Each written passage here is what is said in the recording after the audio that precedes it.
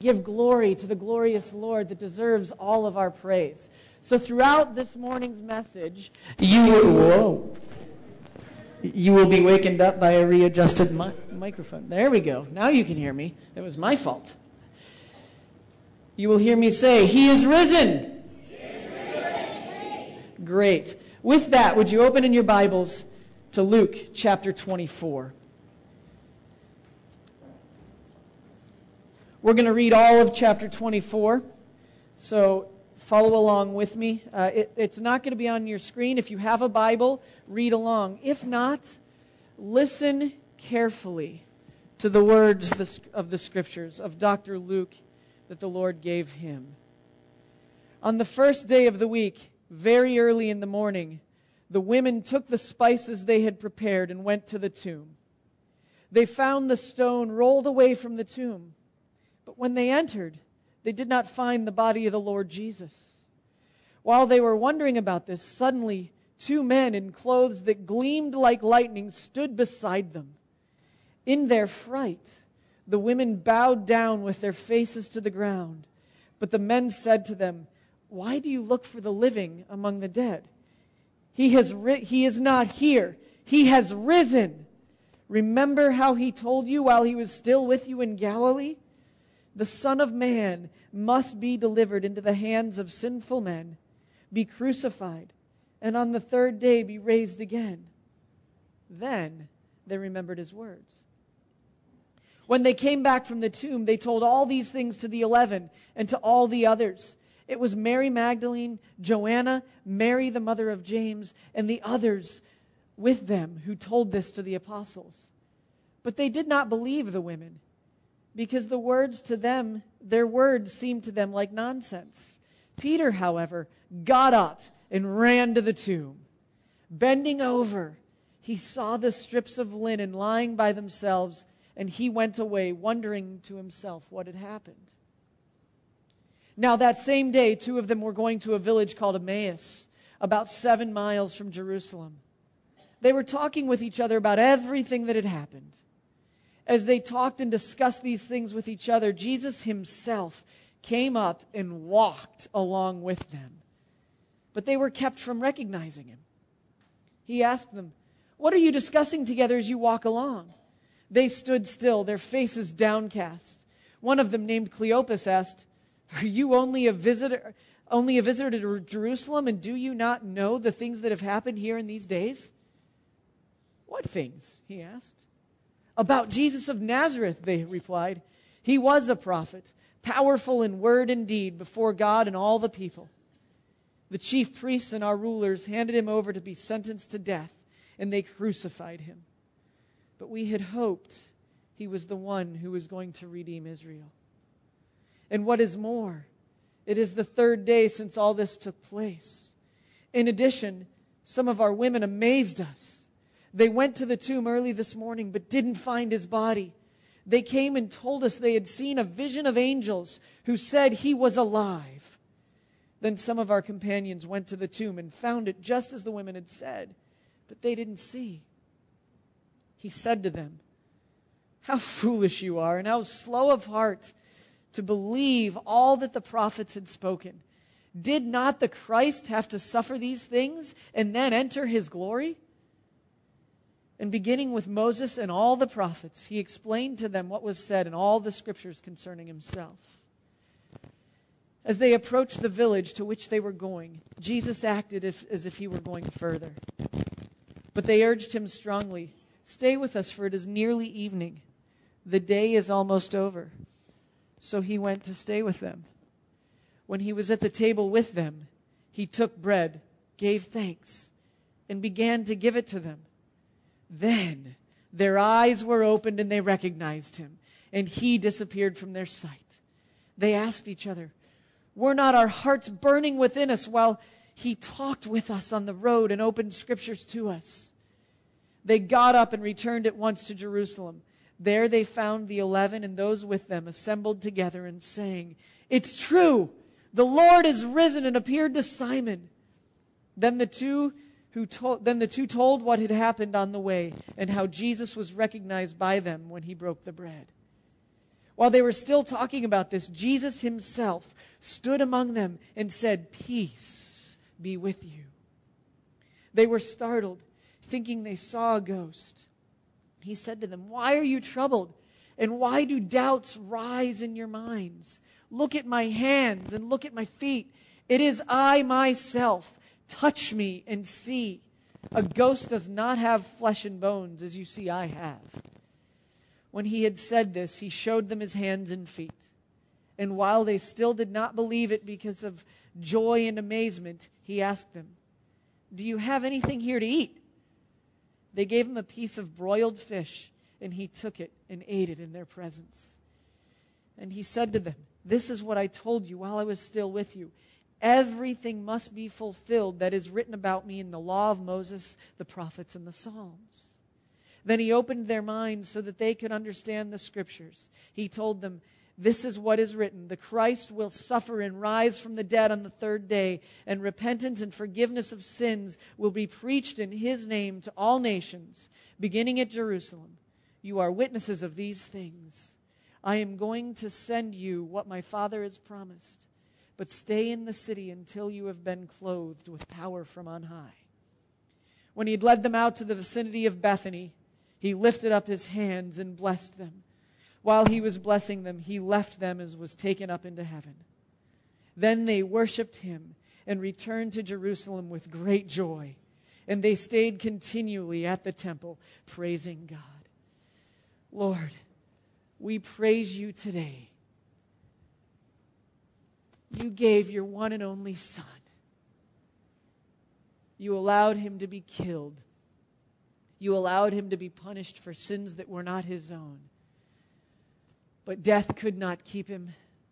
Sin was not master over him. And he rose victoriously, just as you said he would. And we worship together today, celebrating our risen Lord and our Savior and our King. And now, as we look at these words and as we look at the Scriptures this morning, open our hearts, we pray. Amen. Well, it's Easter, as Sydney said, Resurrection Sunday, when hopefully, just like every other day of the year, we remember that Jesus not only died on the cross, but rose again victoriously. I grew up in a very small town in northeastern Ohio, if you're from the States, and right on the edge of one of the Great Lakes, one of the biggest freshwater lakes in the world, called Lake Erie. And one of the great things about growing up in this area was, one, our winters were harsh in the sense that while we didn't get super cold temperatures, we got this miraculously cool thing called lake effect snow. And if you know what lake effect snow is, somehow the air hits the cold and the warm all together and just builds up lots of snow. So annually we would have between 12 and 20 feet of snow. It was great. You could literally climb up the snowbanks where they had to plow and build nice tunnels all through them. And it was just exciting. It was so fun to go play. But then it was also fun to see the weather begin to change. The spring begin to come. And in Ohio, it seemed to be just timed perfectly. When we lived in Minnesota, spring lasted very short because then we just went straight to mosquito season. But in Ohio, you had this nice gradual thawing. And as it thawed, the grass came out, and it was nice and beautiful green because we had this great, rich, sandy soil. And the flowers would begin to bloom, and all of our neighbors with rose bushes, they would all start to come up. And it was just this beautiful time of year. There was new life everywhere. And every morning you would hear all these birds chirping, which at the time I thought were annoying because they woke me up. But now I look back and think, wow, that was really great. And I loved spring. We don't get much of a spring here in Hong Kong. We get it a little bit, but we don't get it quite to the same thing. But the thing as I've gotten older that I love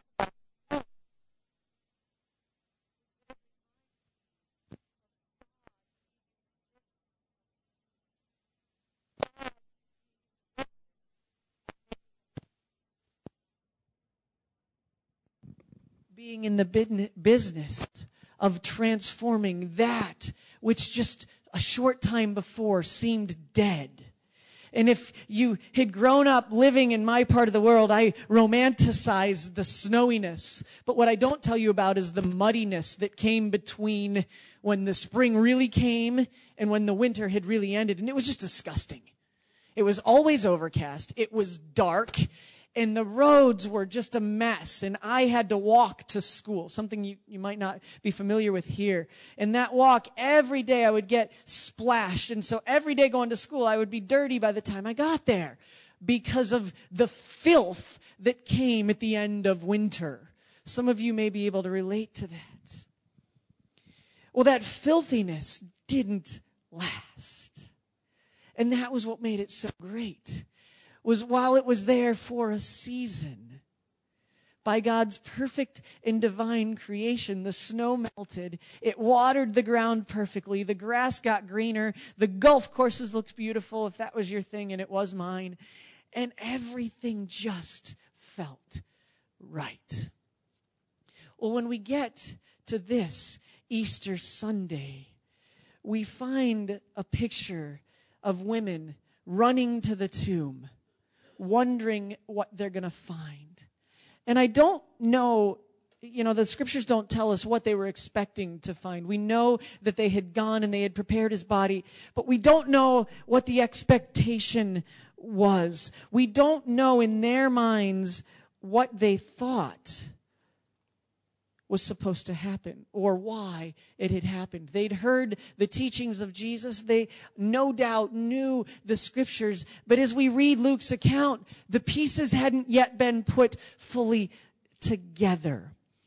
And just like my memory of winter giving way to spring and how we can often just zip right by the dirtiness and the filth that gets us to that point, sometimes I think we jump right ahead in the Easter story without looking at all that's gone on and all that has been done, not just at the cross, but with the empty tomb. And just what a miracle had been done through the person of Jesus Christ.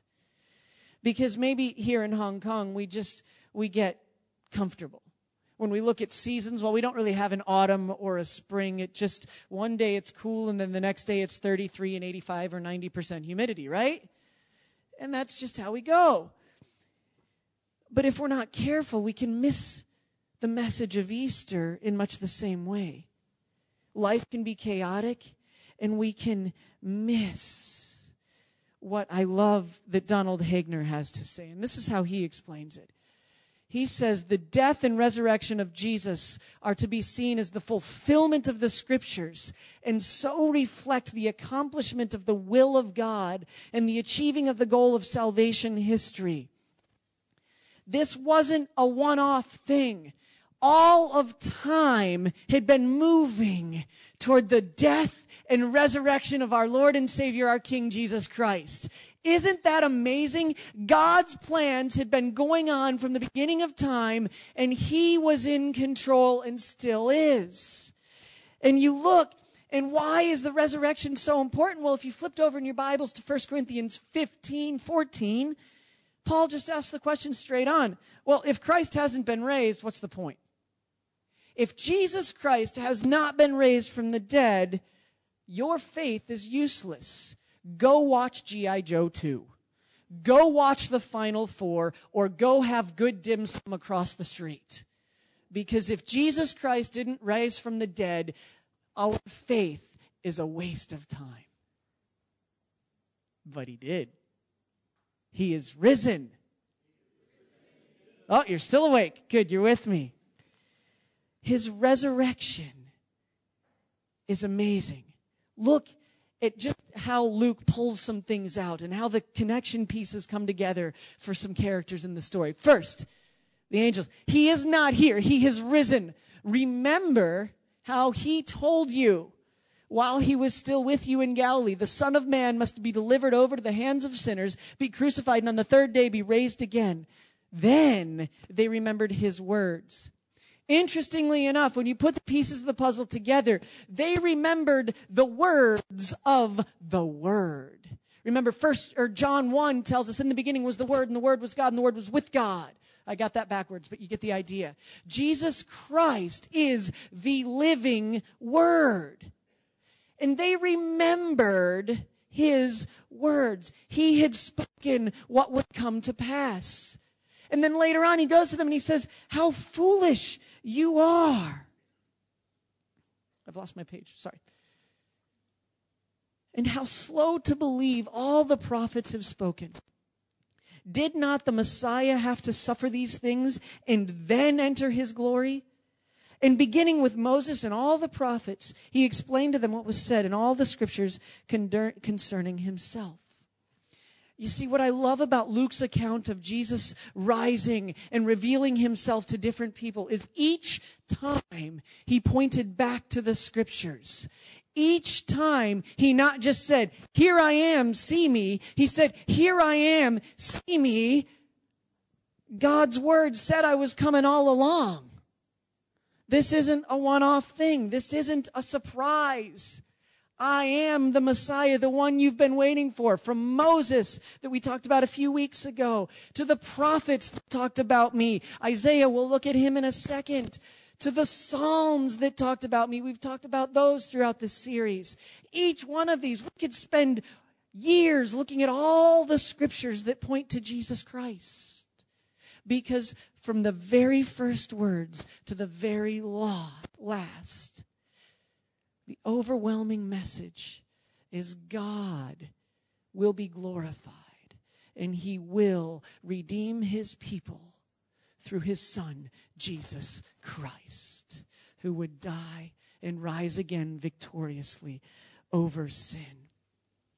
When you think about what was Jesus referring to when he said, do you remember the law and do you remember the prophets and all these things? Well, one of the things Jesus highlighted first when people spoke with him and when they talked was he said, there are two commands that I give that are great. And you remember what they were, and he referred back to what's called the Shema, Deuteronomy chapter 6.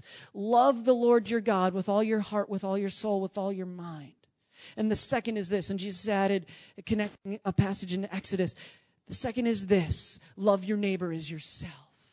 And in doing so, Jesus had revolutionized what the law looked like to the people he was speaking to. And now here we get this picture of reminding them not just of the law, but who was meant by the law to be glorified and what was going on. And we have to ask the question that I believe the women, the apostles, and later all of the disciples that were with him would have been asking. Have we obeyed the law? Have we loved the Lord our God with all of our heart, with all of our soul, with all of our mind, and with all of our strength? And have we loved others, as I tell my kids, even more than ourselves? You see, that's the heart of the gospel message, the love of God that we can give back. We can't earn his love, and we'll talk about that in a minute. But we obey, and God's people, we're going to start next week looking at Deuteronomy, and the key there was obedience out of love for God. And so when Jesus says this, we've got to remember back to his words that just maybe, as we learned in Malachi, people had begun to love other things more than God. Because ultimately that's what sin is, right? Sin is ultimately choosing to value and love those things which are ahead of God. We put our own agendas, our own opinions, our own desires ahead of what God's will is. We miss the target God has set before us. And the target God has set before us is simply stated as love the Lord your God and love your neighbor as yourself. But we tend to put ourselves at the center of that message. And so we miss it and we lose sight. And when that happens, we've been separated from the love of God. We've been separated from our King, from the great God. And that doesn't go over lightly because sin isn't a small thing. We're told also in the scriptures that God cannot look upon sin. Well, then how can he look upon us who are sinners? For all have sinned and fallen short of the glory of God. Well, sin is ultimately against a sovereign and mighty God. The seriousness of an insult, as John Piper says, rises with the dignity of the one insulted. So when we sin against God, it's massive, even the littlest sin. And his wrath has to be dealt with. There has to be righteous wrath. It's justice. We deserve to be punished for our sins. Just look at what we find out in Isaiah. This is amazing to me. As a father of 3 children, this just, it humbles me to no end. Yet it was the will of the Lord to crush him. He has put him to grief. When his soul makes an offering for guilt, he shall see his offspring. He shall prolong his days.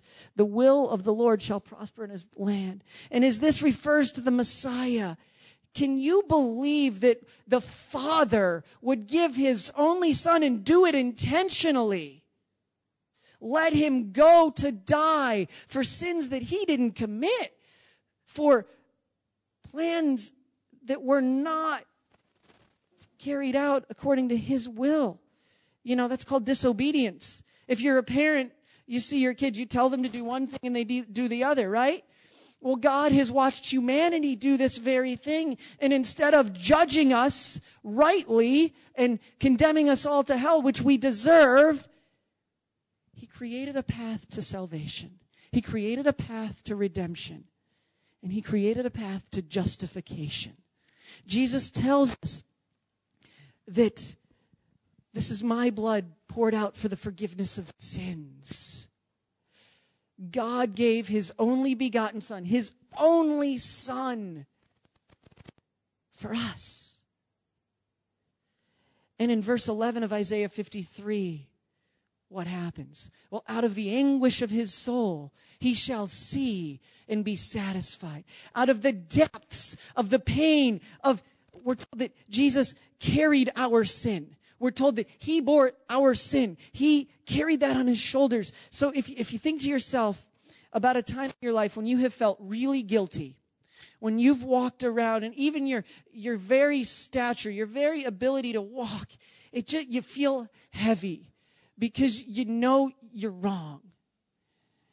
And it just weighs heavily on you. And if you haven't dealt with it, it just sort of pushes down on your soul and rips at you. And if you notice, it gets at your moods and it gets in your relationships with others, and it's an infection that just spreads. And Jesus Christ, who knew no sin, who committed no sin at all, who walked perfectly. We hear numerous accounts that he lived and he was righteous and he was pure and he was without fault. Out of the anguish of his soul, out of carrying my sin, out of carrying your sin, because I don't hate to tell you, I rejoice in telling you that we are all sinners. None of us are without sin. But out of the anguish of his soul, he shall see and be satisfied. Because what we know from Ezekiel is that the soul who sins dies. But God had a plan. He had a substitute coming.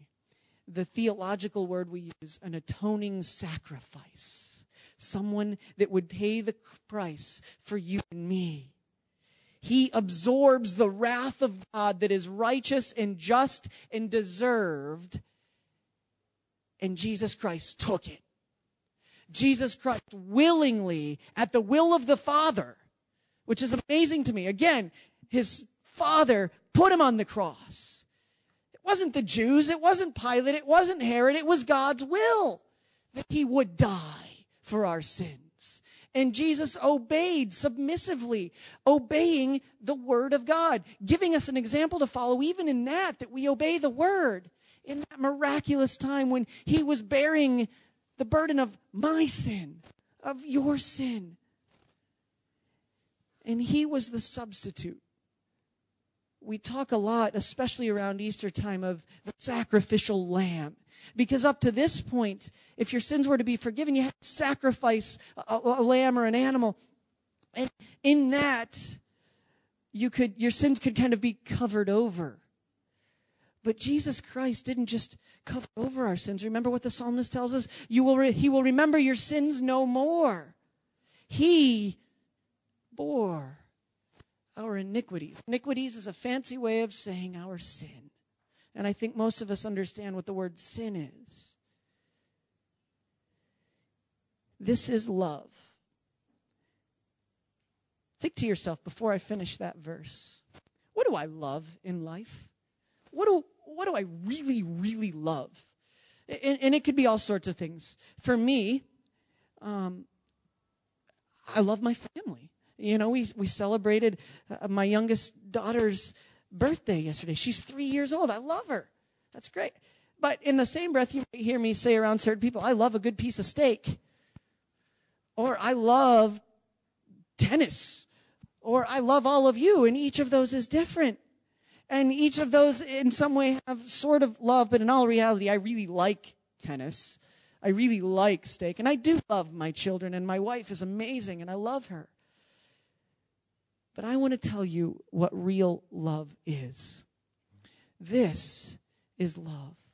Not that we loved God, but that He loved us and sent His Son as an atoning sacrifice for our sins. That's real love. Romans 5 goes on and tells us this.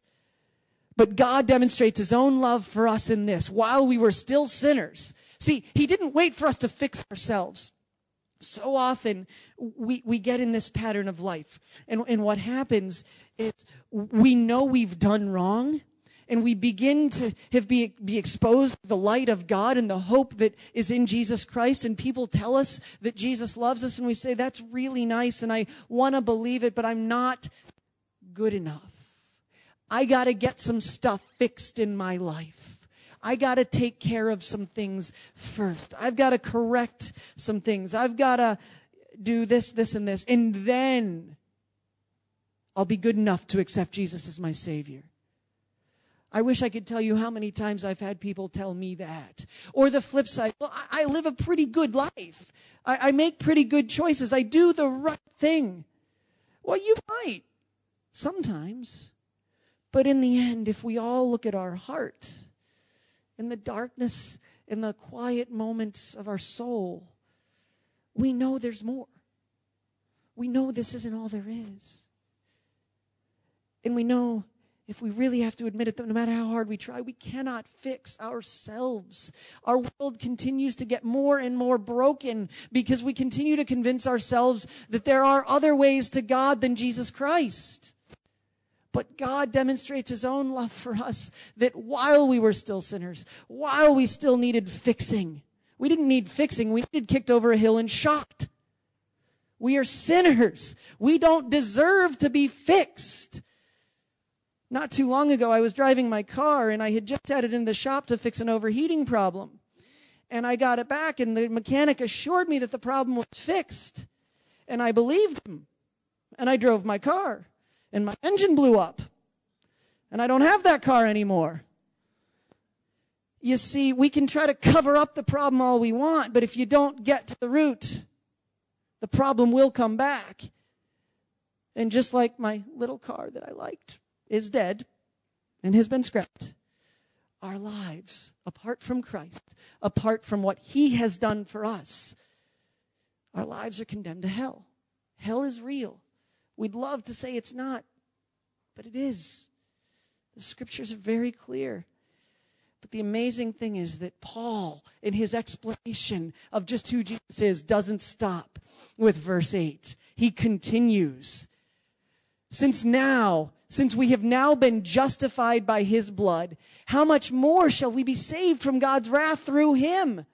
You see, again, God's wrath, He hates sin and will deal with it rightly.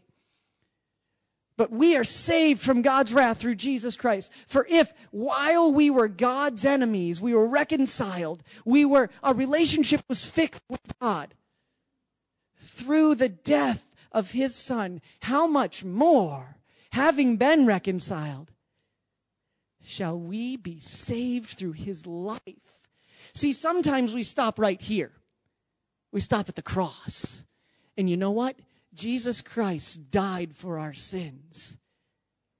But He didn't stop at death. Death, where is your sting?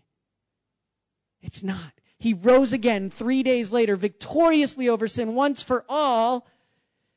And we are saved not through His death, through His life. We can have life. Because the amazing thing is that sin, our sin, killed him. But the righteousness of God rose, victorious over sin. And death has lost its grip. Sin has lost its sting.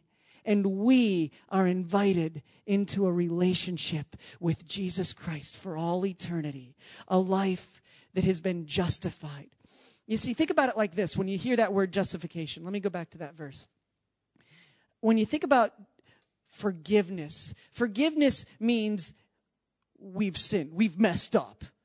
If you've had a friend in your life that you've had to say you're sorry to, right? You go to them and you say, I'm sorry, please forgive me, or you should. That's practicing reconciliation or seeking it. The other side of that is when you're given forgiveness, you have been guilty of that sin, but it's not been counted against you. My crime isn't counted. John Piper says that justification, being justified, implies that I've been tried. I've gone to court and been found innocent. Think about that for a second. If I'm to ask you one by one, have any of you ever been wrong? Most of you, hopefully all of you, would say, yes, I've been wrong. I have sinned. For all have sinned and fallen short of the glory of God.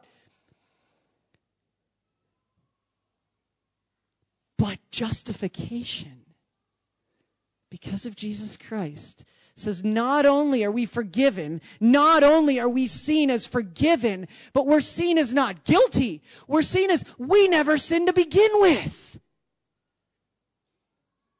Wow, that's pretty exciting to me. I get excited. The judge looks at us and says, not guilty. We have been justified. We have been made right before God. By something you and I did? Absolutely not.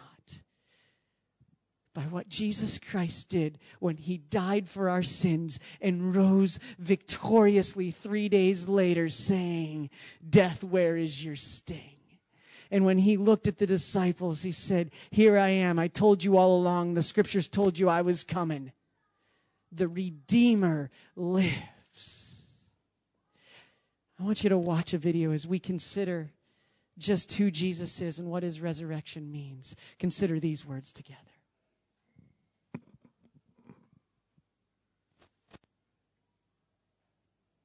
We were yet sinners. Christ died. We'll try again.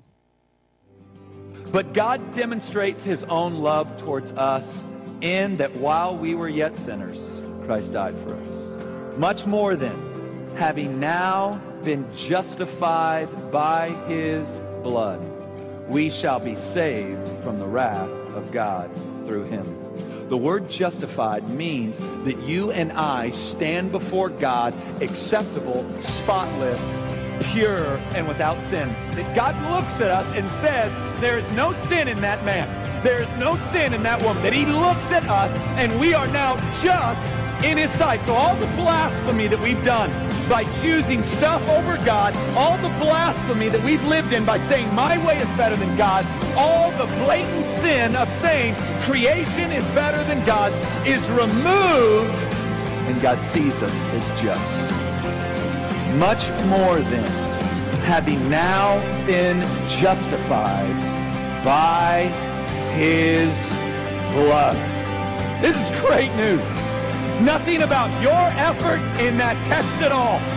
Nothing about your might, your religious stamina, your morality, your cleaning yourself up.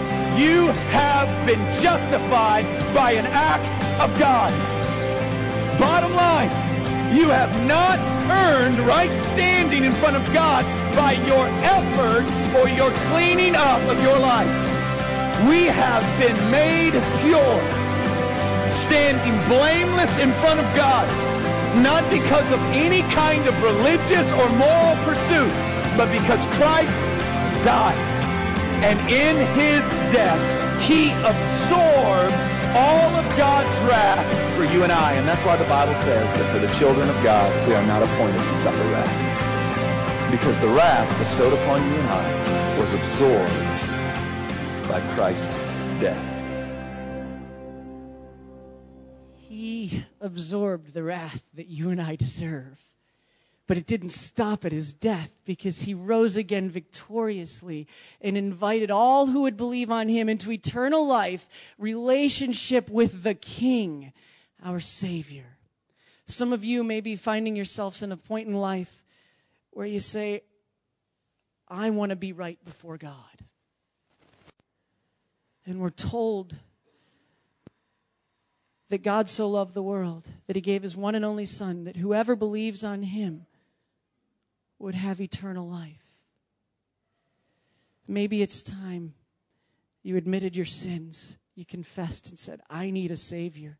I can't fix myself, but I long to be just in the eyes of God. I long to be right with him. That is done through what Jesus did on the cross and the subsequent resurrection from the dead. For some of us who've accepted Christ as our Lord and Savior, maybe stuff, maybe things, maybe this world has pushed Jesus off to the side, and we need to come back and we need to say, Lord, revive my soul. I'm hungry for you. We'll do it today. And then there are some of us, 7 to be exact, that we get to come right over here within just about 5 minutes, and that they want to say publicly, Jesus Christ is Lord of my life, and I will walk with him as his disciple from here on out. And as the scriptures tell us, we make disciples, we seek to do that, and we baptize them in the name of the Father, the Son, and the Holy Spirit. So we're going to transition. I'm going to invite the worship team to come back up. And as they do, and as we sing a song of reflection, I want to ask you one question. Wherever you are in your spiritual journey, do you know just who Jesus is and what his resurrection means? Is your life hidden in the only one that can justify?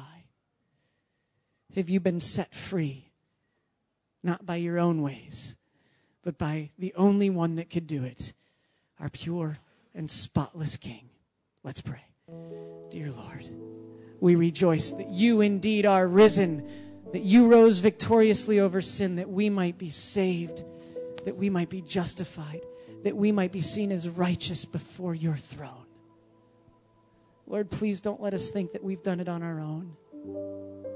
Humble us if we need it. Break us if we need it. Give us strength. We all need it. But draw us to you today. And Lord, give us the strength to commit our lives wholeheartedly to you. Through your Son, Jesus Christ, we pray.